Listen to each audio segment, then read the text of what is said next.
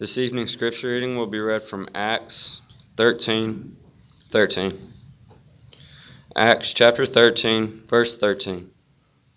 Now when Paul and his company loosed from Paphos and came to Perga and Pamphylia, and John departing from them returned to Jerusalem. Good evening and welcome again to our worship service. We're very grateful for the presence of each and every person. As always, to those who are visiting, we encourage you to come back and be with us at every opportunity that you have.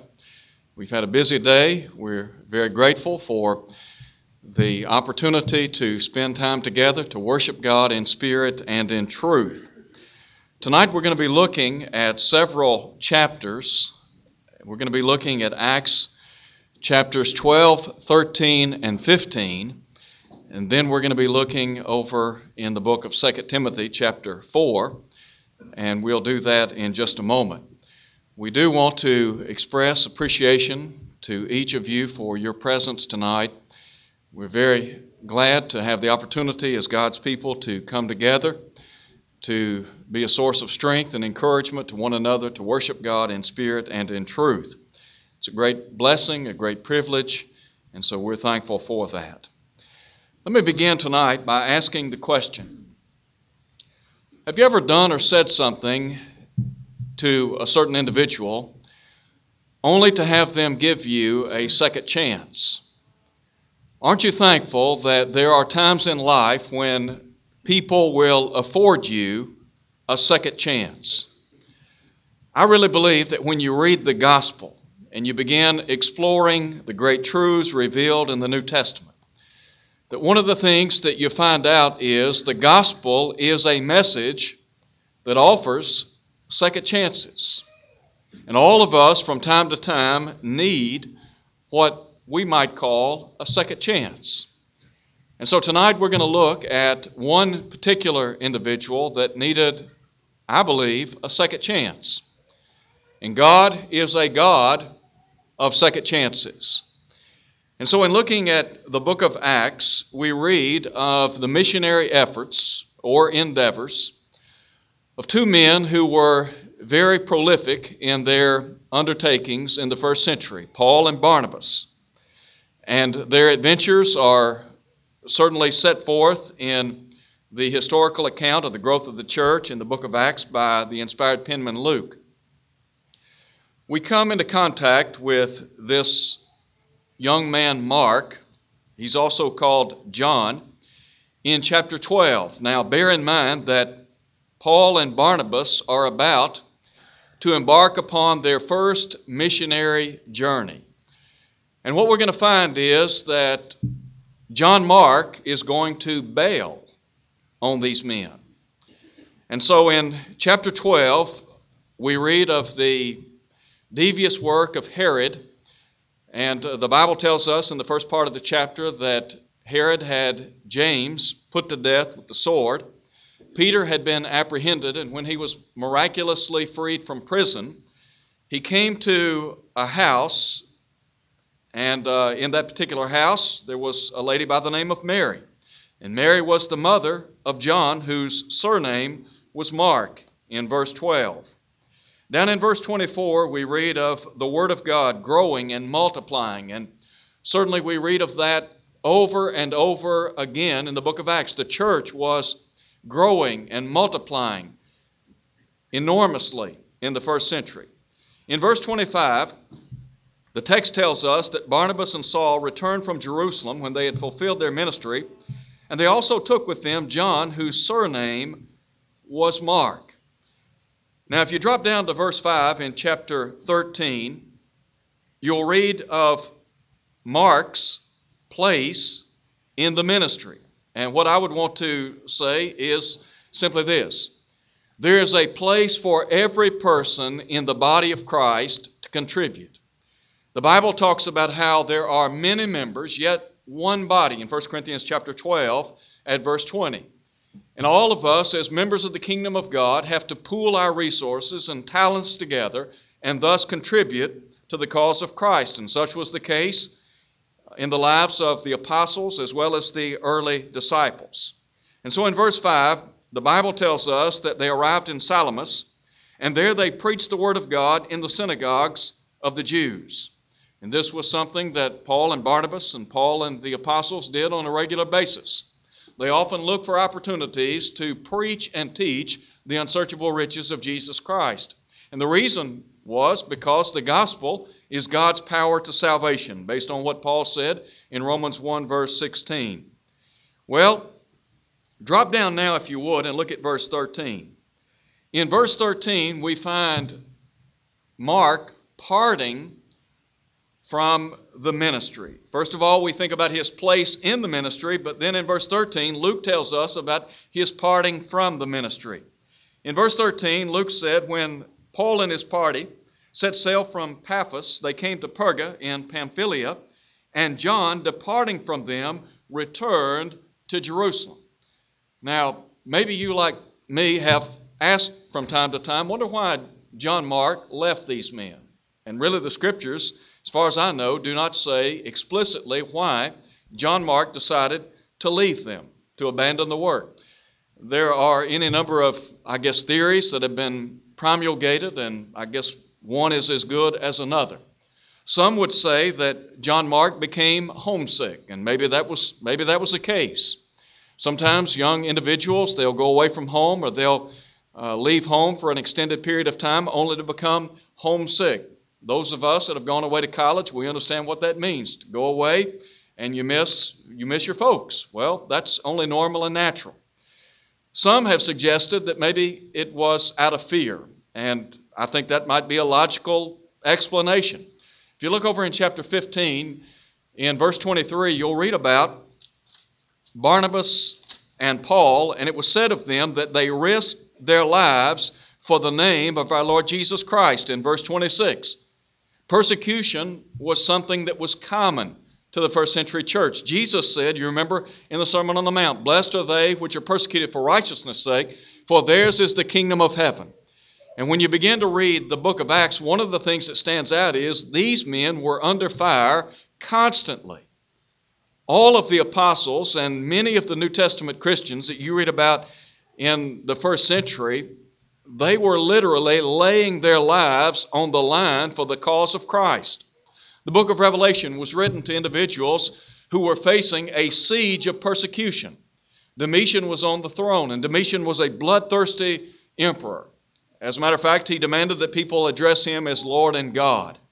And so John wrote the book of Revelation in an effort to encourage God's people to hold on and go on. And so persecution was prevalent. And it may have been the case that John Mark was fearful. And then it might potentially be the case that maybe John Mark lacked the spiritual maturity to stay with the work. And that's no indictment against him. Sometimes people are in that growing process as children of God. You remember Peter said, grow in the grace and knowledge of our Lord and Savior Jesus Christ. In 2 Peter chapter 3, verse 18, not every Christian is alike spiritually speaking. We're not all on the same plane. We're striving to become mature in the eyes of God. We're striving to equip ourselves to serve the Lord, but we're not all on the same plane. We don't all obey the gospel at the same time. We don't all spend the necessary time and effort that is required to grow spiritually. And so some individuals are more progressed in the faith than others. But those would be some of the reasons that I would offer as to why John Mark left Barnabas and Paul. But then look, if you would, in chapter 15. We talked just a moment ago about his place in the ministry, his parting from the ministry, and now I want you to look at his presence in the ministry. And what you're going to read about in chapter 15 is a disagreement occurs between Paul and Barnabas. In verse 36, they've already gone on their first missionary tour, and now they're about to embark upon their second missionary tour. And so in verse 36, Luke said, after some days, Paul said to Barnabas, let us now go back and visit our brethren in every city where we have preached the word of the Lord and see how they're doing. And I think that here we have a good insight into the concern of Paul for the church as a whole and for the various churches that he had helped to establish. You recall over in 2 Corinthians when Paul itemized some of the things that he had faced in life by way of difficulties. In 2 Corinthians chapter 11, one of the things that he said that was a burden to him was the care of all the churches. Paul, I believe, was very concerned about the Lord's church, and so he wanted to see about their spiritual welfare. Verse 37, Luke said that Barnabas was determined to take with them John, called Mark. Now look at verse 38. But Paul insisted that they should not take with them the one who had departed from them in Pamphylia, and had not gone with them to the work. Now look at verse 39. We talk about this disagreement that arose between Paul and Barnabas. And Paul and Barnabas, I believe, were very close in the faith. They had spent a lot of time together, and they were both co-laborers in the kingdom of God. But Luke said in verse 39, then the contention became so sharp that they parted from one another. And so Barnabas took Mark and sailed to Cyprus. But Paul chose Silas and departed, being committed by the brethren to the grace of God. And he went through Syria and Cilicia, strengthening the churches.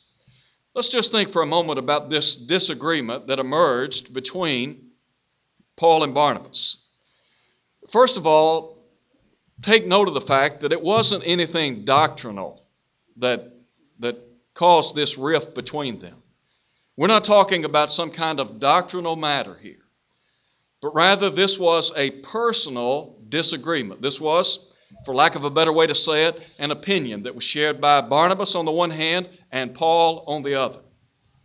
Now, what strikes me is, even though they disagreed, they disagreed about the work, but then they later departed to do the work. Look again at what is said. Barnabas took Mark and sailed to Cyprus. Paul chose Silas and departed, and thus went through Syria and Cilicia, strengthening the churches. Just because these two men disagreed did not mean that they would impede the overall work of the church. In other words, they weren't going to allow this personal disagreement over John Mark to hurt the cause of Christ. Now, by way of application, I fear sometimes that in the realm of opinion, that the church, and I'm talking about the local church here, sometimes decisions will be made. And maybe as a body of people, let's just say here is a congregation of God's people, a decision is made. Some of the members disagree with that. Well, that is their prerogative. You and I, all of us, we have the right to agree or disagree. We don't have to all be in agreement. But we do all have to think about the overall work of the church. And in the realm of opinion, we may disagree, but ultimately we're going to strive to agree. Why? Because the cause of Christ is paramount. Let me just give you a couple of illustrations.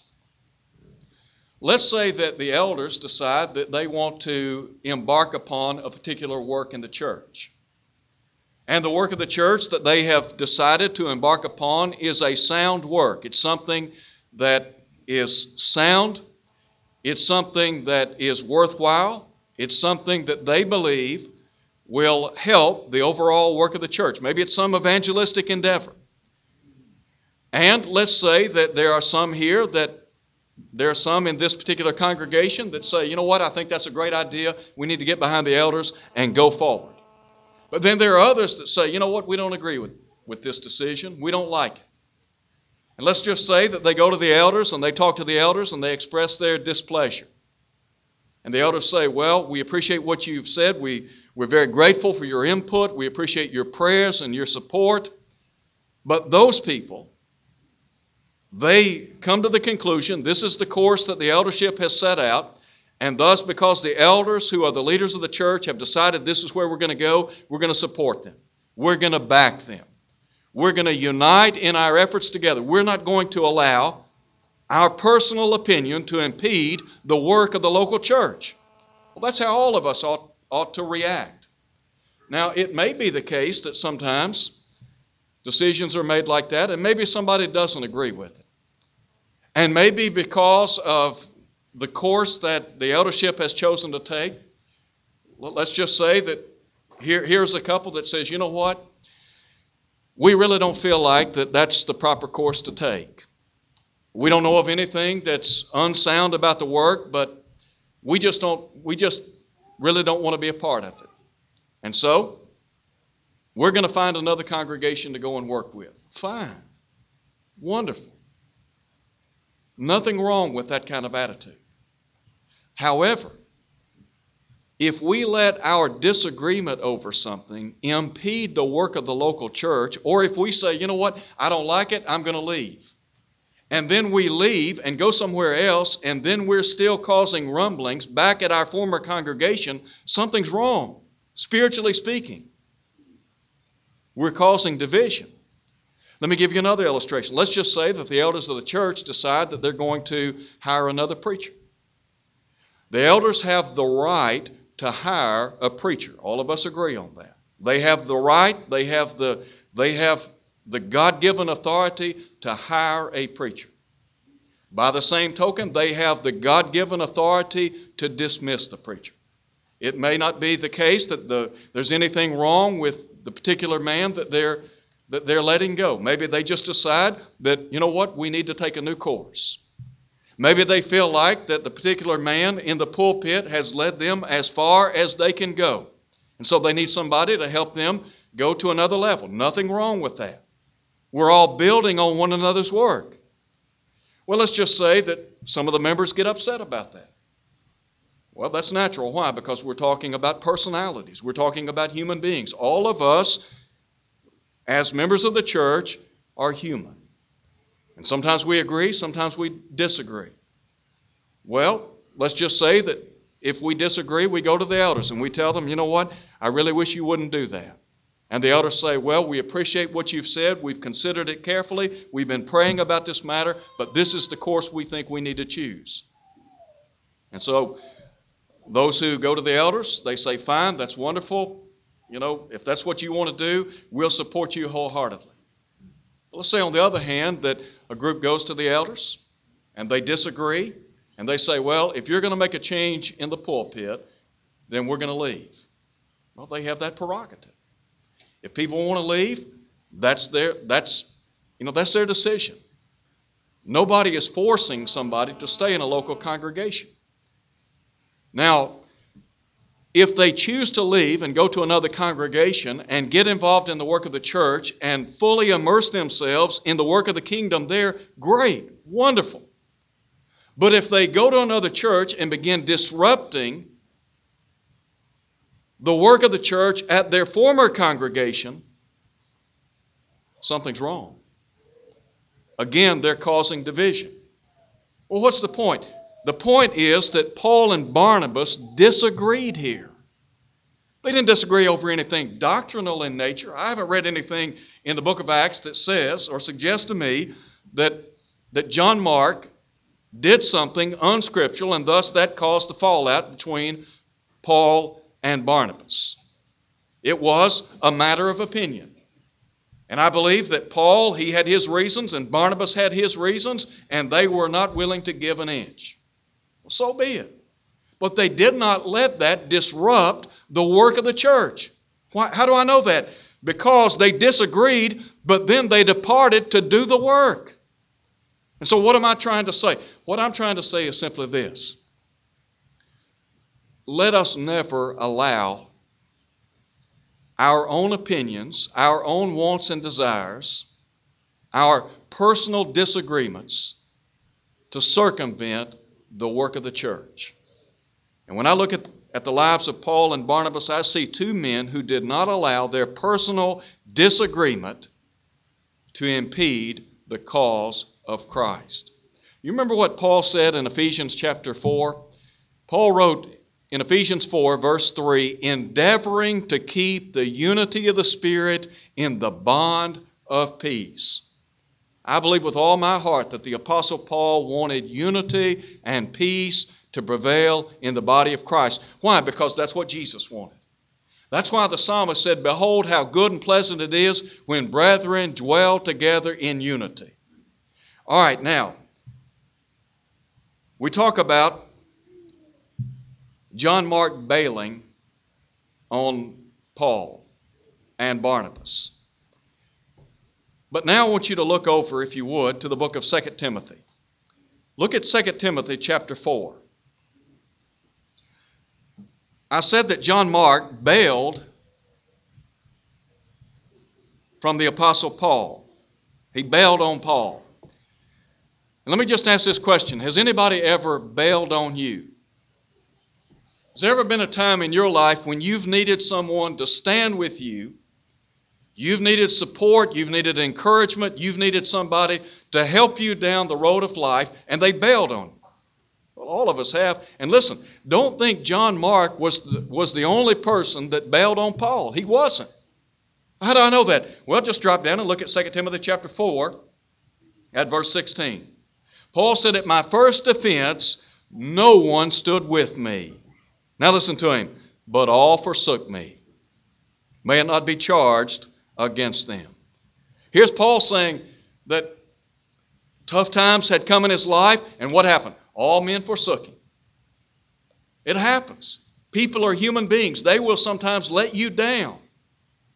We are not perfect. None of us. I'm sure I have let others down from time to time. Did I mean to? I hope not. But if I did, why did that happen? Probably because I'm a human being. I am an imperfect person. Well, such was the case with Paul, or rather, such was the case with John Mark. Such was the case concerning the people that let Paul down based on verse 16. But now in verse 17, Paul said, "But the Lord stood with me and strengthened me, that the message might be preached fully through me." So even though everybody else may have forsaken Paul, he could say this: "The Lord stood with me and strengthened me." It may be that other people are going to walk away from us. It may be that some will bail on us. But guess what? The Lord will never bail on us. As a matter of fact, the Hebrew writer said, speaking of God, "I will never leave you nor forsake you," so that we may boldly say, "The Lord is my helper. What shall man do unto me?" Now look at verse 11 in chapter 4. We think about John Mark bailing on Paul. But in verse 11, we find Paul asking for John Mark to be brought to him. So on the one hand, you have him bailing on Paul, and then on the other hand, you have the apostle asking him to be brought to him. Well, let's just read verse 11. Let me just very quickly tell you what the context is. Paul is writing his very last inspired letter. He knows that death is imminent. As a matter of fact, in verse 6, he said, "I'm already being offered, I'm already being poured out as a drink offering. The time of my departure is at hand. I've fought the good fight. I've finished the race. I've kept the faith." Death was looming before Paul. Historians state that Paul was put to death by Nero Caesar. He was beheaded. And so in verse 11, here's what Paul said: "Only Luke is with me." That is, Luke, the inspired historian, the writer of the book of Acts, as well as the Gospel of Luke. "Get Mark and bring him with you." Why? "For he is useful to me for ministry." What's Paul saying here? He's saying that this man who at one time had bailed on him is now to be brought to him, and the reason given is because he's useful to me. What I say the theme of our study is? The gospel of second chances. Paul gave John Mark a second chance. Now, somebody might ask the question, why the change of heart? What brought about Paul's change of attitude? Again, you and I can only surmise. Let me just offer a couple of reasons. Maybe John Mark had matured.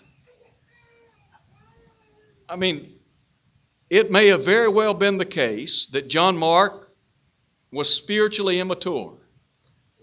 And because of his immaturity, he bailed. He walked away. but now he has become more mature in the faith. His feet are firmly planted in the gospel. He has grown as a Christian. He has matured in the faith.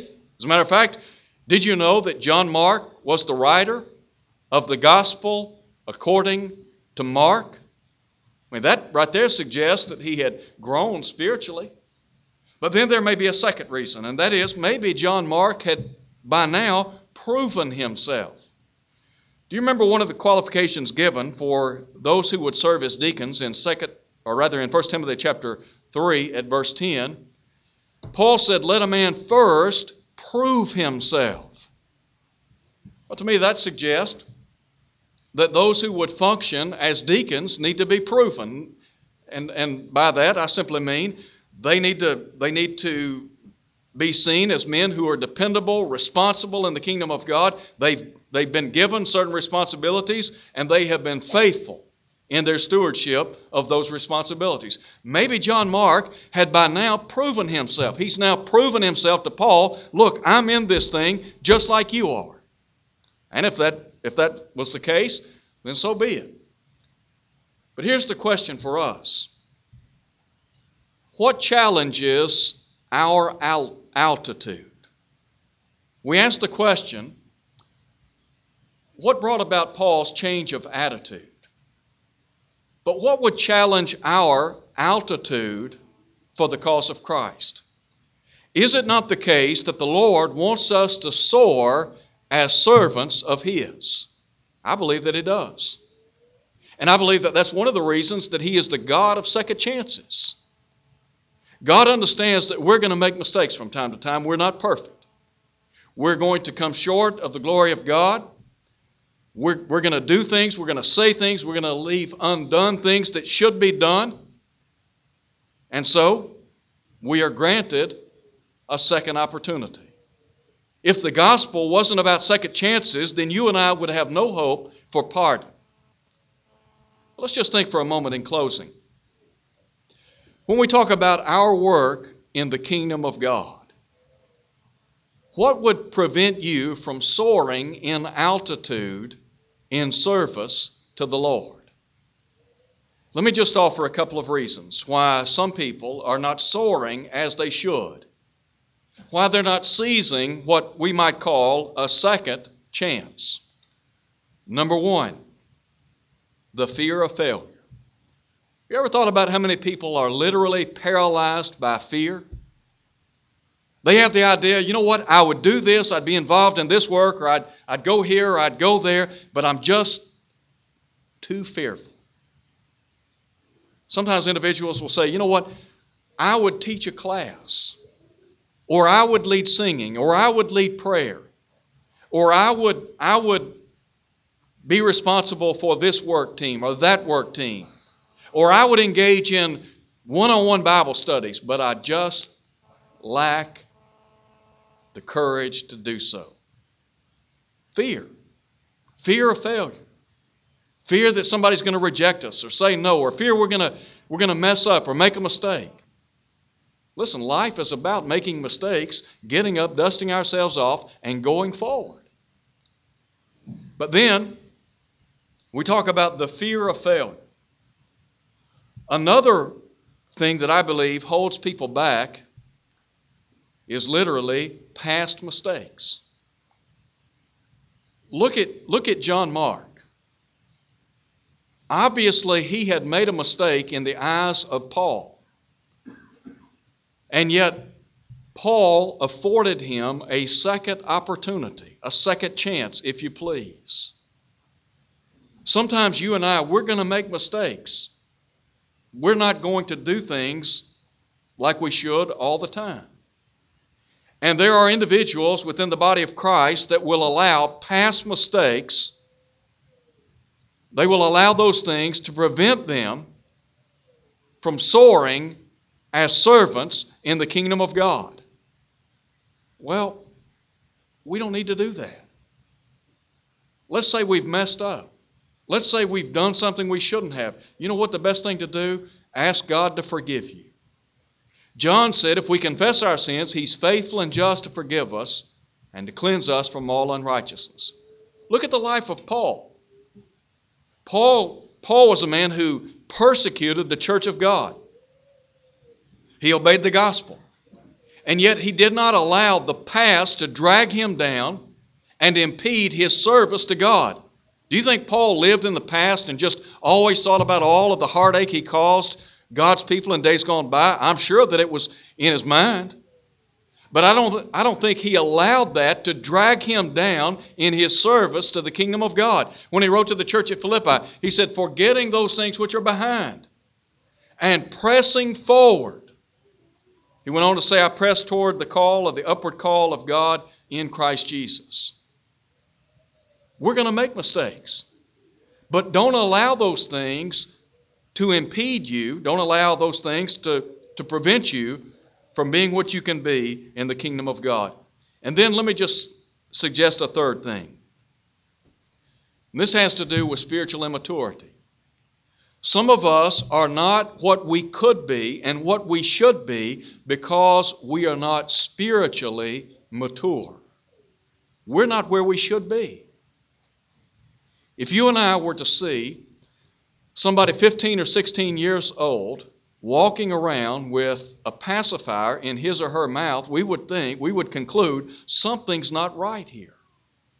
The Hebrew writer said in Hebrews chapter 5, when by reason of time you ought to be teachers, you have need that someone teach you the first principles of the oracles of God. What was holding the Hebrew Christians back in the first century? Spiritual immaturity.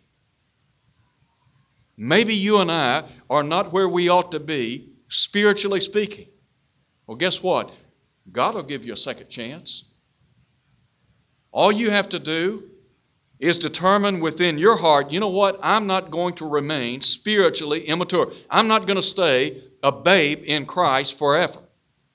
But I'm going to do like Peter said, I'm going to grow in the grace and the knowledge of our Lord and Savior Jesus Christ. You and I, we can make that determination. God is very good. He is very gracious. And He is the God of second chances.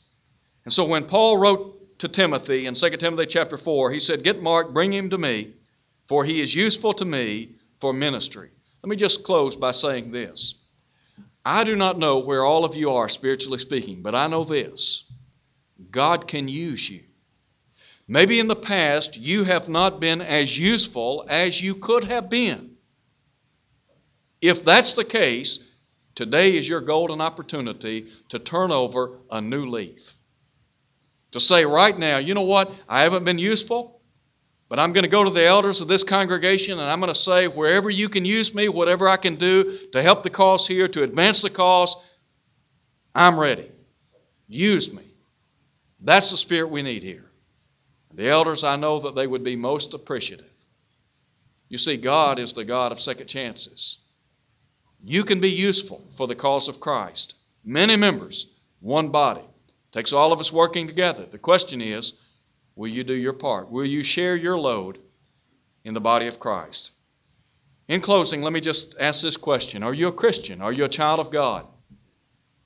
Aren't you thankful that on Pentecost Day that those who were assembled, many of whom had been present when Jesus was put to death, some of whom may have had a part in His death, when they cried out to Peter and the rest of the apostles, men and brethren, what shall we do?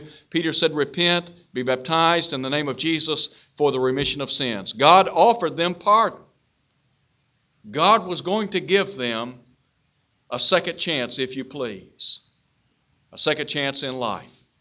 That's why when Paul wrote to the church at Corinth in 2 Corinthians chapter 5, verse 17, he could say, if any man be in Christ, he is a new creation. Old things are passed away. Behold, all things have become new. God will give you a second opportunity, a new lease on life. It may be that you're here tonight. Maybe you're not faithful. Maybe your life is not what it could be and what it should be. May I suggest that you repent? Turn from your indifference, your apathy, whatever's holding you back. Turn away from that. Turn to God. He'll abundantly pardon. We'd be happy to pray with you and for you, and God will certainly forgive. Would you come as we stand and sing?